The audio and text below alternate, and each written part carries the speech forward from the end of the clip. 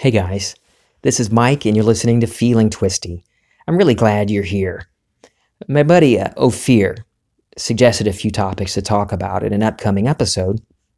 He wanted to know about emotional stuff like sadness and anger, and a particular personality trait of his, a hot temper.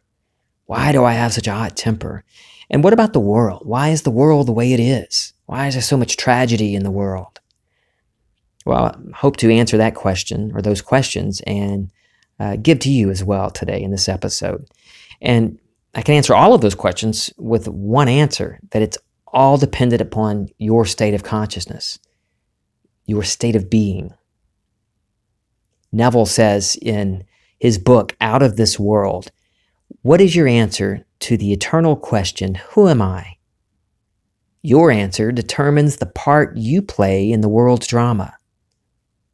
I love that Neville relates this whole thing, this whole experience, as a drama, or as a movie, if you will. Everything is this tale, this story that we've created in our imagination. And it all comes down to the part we're playing, our identity. He says your answer, that is your self-concept, need not conform to external reality to which it relates. So we can change it. It all depends on your concept of self. Who you are, your identity. You're a character in your story. You're the main character.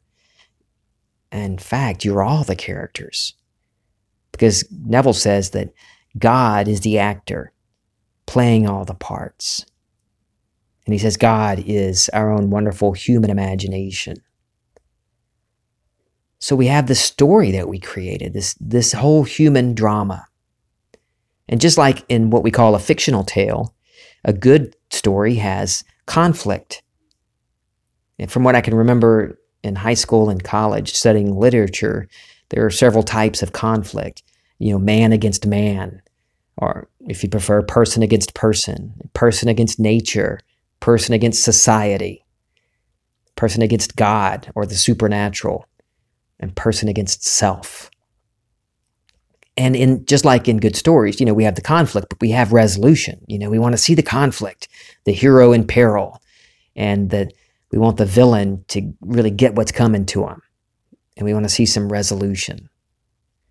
And we do the same thing in life. We create these bad guys, and we see enemies and villains in the government.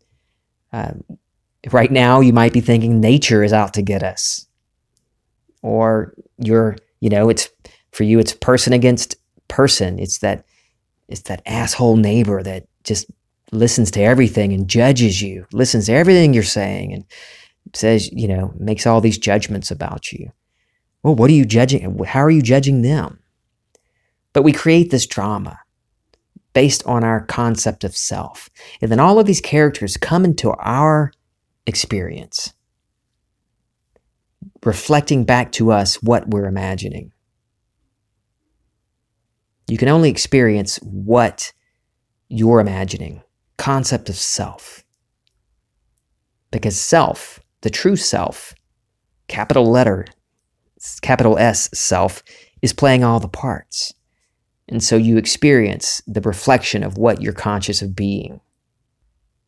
So, Ophir, if you don't like the emotional junk that's you're experiencing, or the temperament, the hot temper, that can be easily transcended by moving into a lovelier state of consciousness. And Neville says when you have any desire, you move by assuming the feeling of that desire fulfilled and sustain that feeling. And that feeling, if sustained, must objectify the state that would have created that feeling. And you could certainly imagine a scene that implies your wish fulfilled. A simple scene. Not something crazy like running around the house after you win the lottery, but what would you be doing right now at this moment if you were wealthy? With no conditions that it has to be the lottery or anything, or an inheritance, or, a big lawsuit win, a big settlement, drop all the how would you feel right now? And what would you be doing? How would you be enjoying going grocery shopping right now? Or how would you be relaxing on the back porch with the cool breeze, not having to check your bank account or count pennies in your penny jar? How would that feel to be that person now? So you become a different character. You're rewriting your story when you move into a new state of consciousness. And the world, the characters that you place in it, will reflect this change. When I was thinking about this episode, I remembered back about 18 years ago, a little monologue I had done in church a few times. Now, I think I've mentioned before that I'd gotten into acting decades ago. I'd even hired an agent. I'd done, even farther back, I'd gotten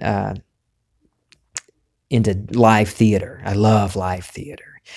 But I never was very good at it. It always seemed like I was faking it. It didn't seem real to me. And so I hired an agent, and she got me into some acting classes. And the acting classes reinforced my assumption that I'm no good at that, because in one particular little sketch we had to get up, and the acting coach gave us a scenario and put me with another person in front of everybody. And it was a little impromptu thing. And I was just over the top, exaggerated. It was like watching one of those Nickelodeon or Disney Channel kid shows where everything is just way exaggerated and so unreal and just ugh. And that's exactly what I felt. And everybody in the room felt the same way. My bad acting was so real. You could smell it.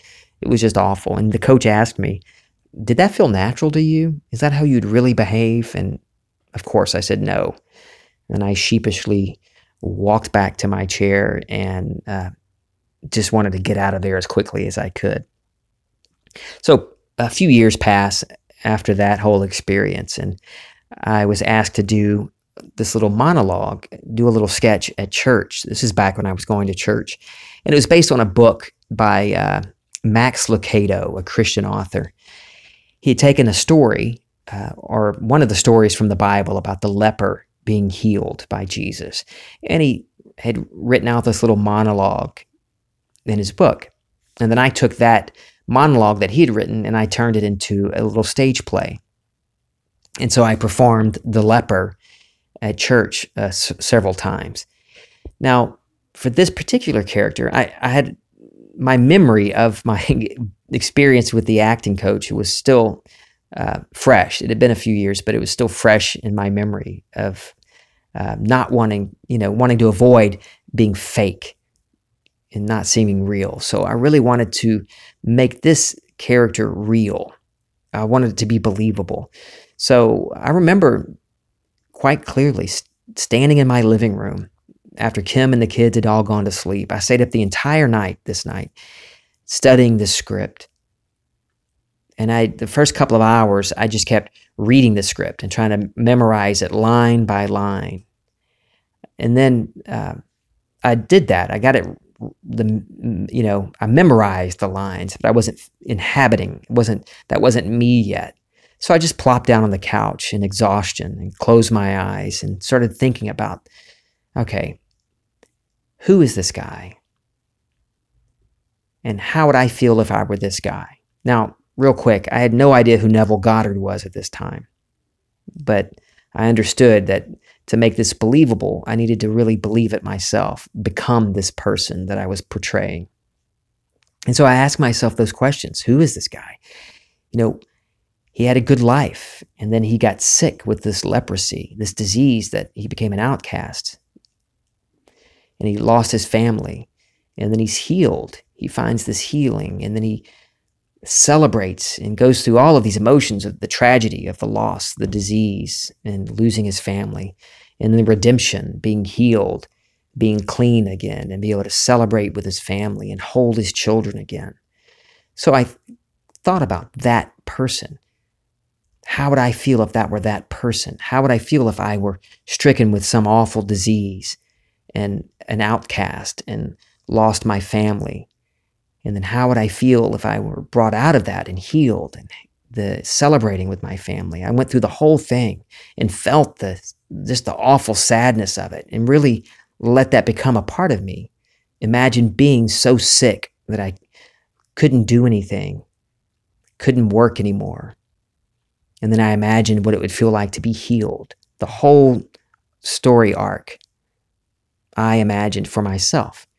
And it was a really good role. It came off very well. I mean, looking back, dressing up in the old, those old Bible clothes that you have to wear when you're in church. Anytime you do a Bible story, you have to dress in those big burlap sack type clothing, those clothes, and to, walk around barefoot in sandals or whatever. So I think that was a really good portrayal of the leper. I mean, it was so good that each time I did it, I was just emotionally frazzled. I'd go off by myself and just bawl. I would cry and just let out all this emotion, all this stuff that was coming out of me that I'd felt. Because each time I'd get up on stage, I would become this sick, diseased man, and then I would become this healed man, rejoicing and celebrating with my family.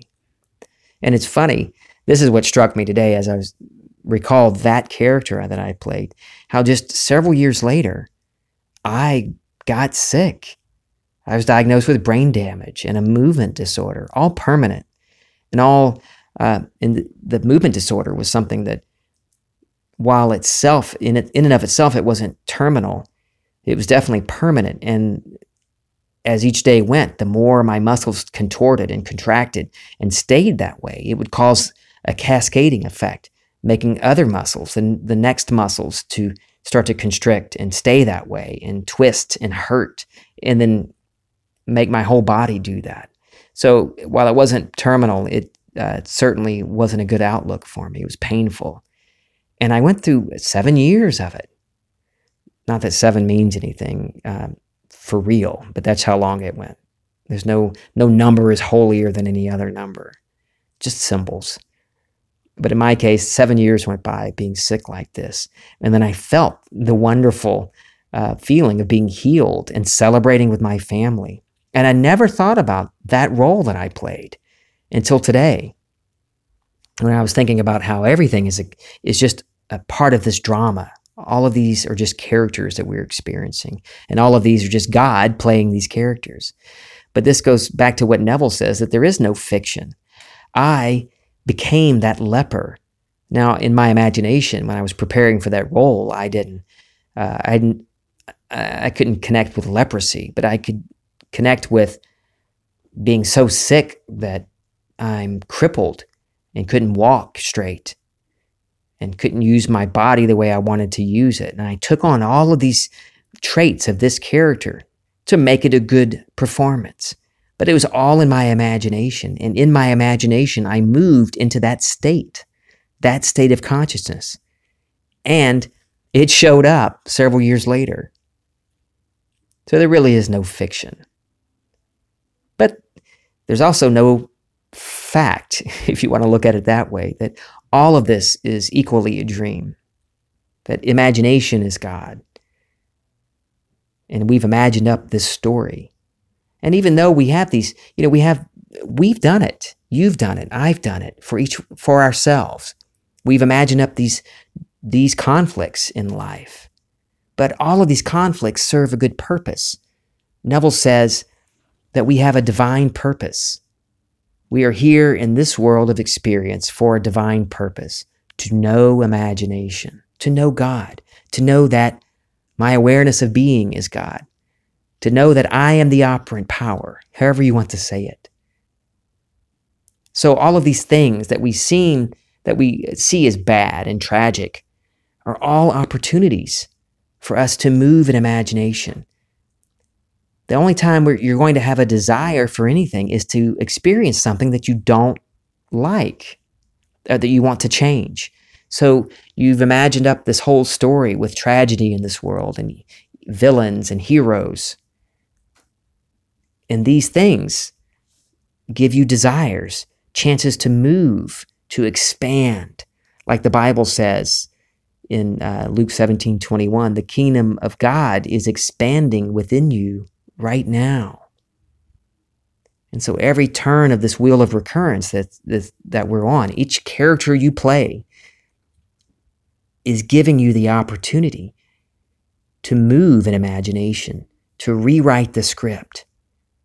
And no matter what you think is outside of you that's defining you, maybe what you call your past or your worries about an invisible future or what the news says or what the president's doing or what your government, whatever country you're in, whatever you're seeing outside of you as something that controls you or affects you is only you imagining that. That's one of those conflicts that you've put into your story. Maybe it's you versus your neighbor, or you versus the virus, or it's you up against the world, up against society. Everybody's just sheep following the government, believing everything they say. I see that often, and I'm seeing it a hell of a lot in people that I know study Neville. They actually post wonderful things, teaching what Neville taught. And then they're going on and on online about that, how everything's a ruse and the government's lying to us and all of these things that puts the power outside of them. And I wonder, what state are they in now?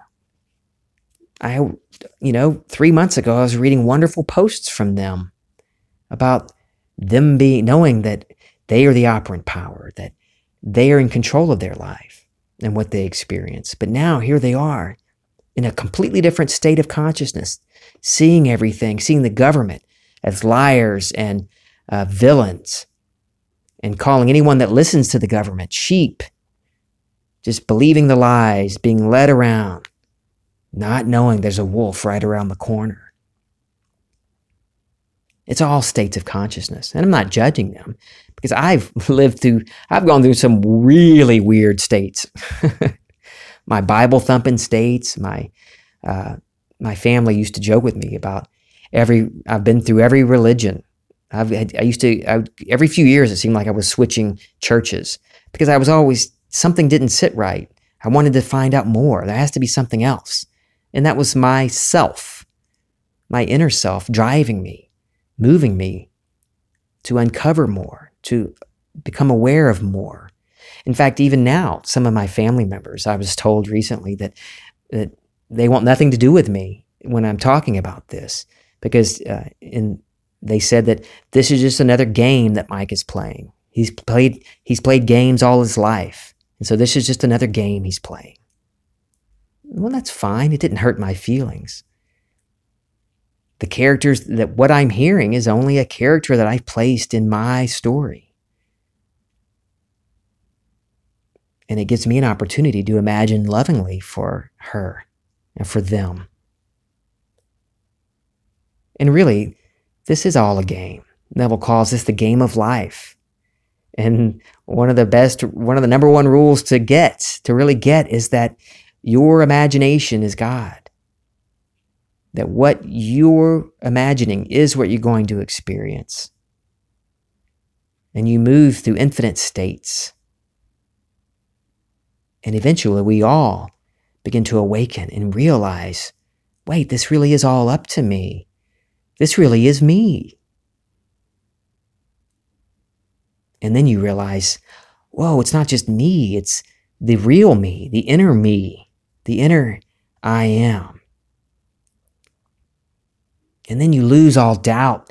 And then everything, all this fear and worry and this need to seek, to search for answers, buying in, like I used to do. I used to go through from church to church, from concept to concept. I was Catholic and different variations of the Christian church. And I used to have every book that if each denomination wrote. I had a couple of volumes of versions or books of the Book of Mormon and the Jehovah's Witness writings and churches written by Baptists and evangelicals and I was baptized in several different religions. The only one I never did was Judaism, which I used to joke about that's going to be my next one. But I was always seeking, searching, because I felt like I didn't have enough. And then when I got into what Neville Goddard teaches, I still felt like I didn't have enough because I still didn't get who I really was, who I really am. That part hadn't opened up within me. And you might be, I'm not where you are. I don't know where if you feel are you digging into trying to find every video or a podcast that talks about this and frantically trying to find the answers because you don't know enough. That's just a state. That is just a state, and you can move out of that state of, I don't know enough, into the state of, oh, wow. It all comes back to what you're assuming. Assume you're in that new state of consciousness where that feeling, that pressure of having to search and buy more programs and listen to more of Feeling Twisty or more of another podcast or more join another Neville Goddard Law of Attraction, or I didn't mean Neville Goddard Law of Attraction, but a Neville Goddard group or a Law of Attraction or an Abraham Hicks group or a Seth group or Kabbalah. Everything that you've experienced has always been yourself reflecting back to you. Even when you learn something, even when you find something, it's like, oh, that is amazing. That aha moment. That's still self talking to self. You've been doing this all along. So move from that state of, I have to find it, I have to search, into the state of already have found it. Oh.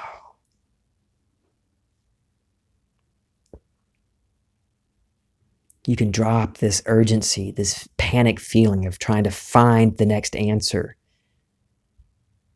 And you can finally stop having to ask people or find answers to questions like, is this certain thing possible? They say everything's possible, and I've manifested certain things, but what about this? You will get to a point, a state of consciousness, the state of being, where you know that the answer is always yes. In the Bible, I don't have the direct quote, but Paul says that in the flesh, in this man of senses, when you're looking with the five senses, the answers are wishy-washy. It's yes and no. But with the Spirit of Christ, it's always yes. And don't get triggered by my use of the Bible. If you're getting triggered, that's just coming from your own state. The Bible is no holier than anything else. It's written by folks to tell this story that you are the operant power. And this Christ is the power and wisdom, is your imagination in action. That's all it's saying, that in imagination, the answer is always yes. So even when you want to email me and ask me, is this possible? I'm always going to tell you yes. It's always yes, unless you don't think so. So whatever your desire is, whatever your desire is,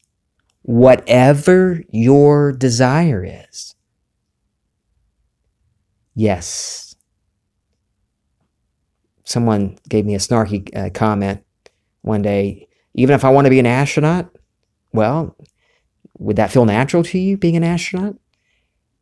And still, yes. Remember, your imagination is eternal. Your real you, is eternal. This is temporary. And so you might imagine yourself an astronaut, seeing the Earth from space. And you might drop dead tomorrow. Shed this garment. Bye-bye. Into the next turn of the wheel of recurrence. Your imagining doesn't stop. Even if you imagine to be healthy or wealthy, you will experience it if you sustain that feeling of the wish fulfilled. Your imagination is God. Whatever you're imagining, you can experience. That's what I want you to get. And that there's nothing outside of you. Everything is this drama that's being played out by seemingly separate characters, all played by God, by you. You have all these memories that you call your past that make up you. And then your images that you're bringing up, worrying about the future. But all you really have is at this moment. You have right now. Understanding that this is all just a drama, and we're all characters in this drama, and that you are your own producer, director, writer, and the actors. You can choose a different character, a different state of consciousness to express now. And all of this shit that you've held on to, that you call the things that make you you, is just exposition. You only have now. Everything else is exposition. I love you guys. This is Feeling Twisty.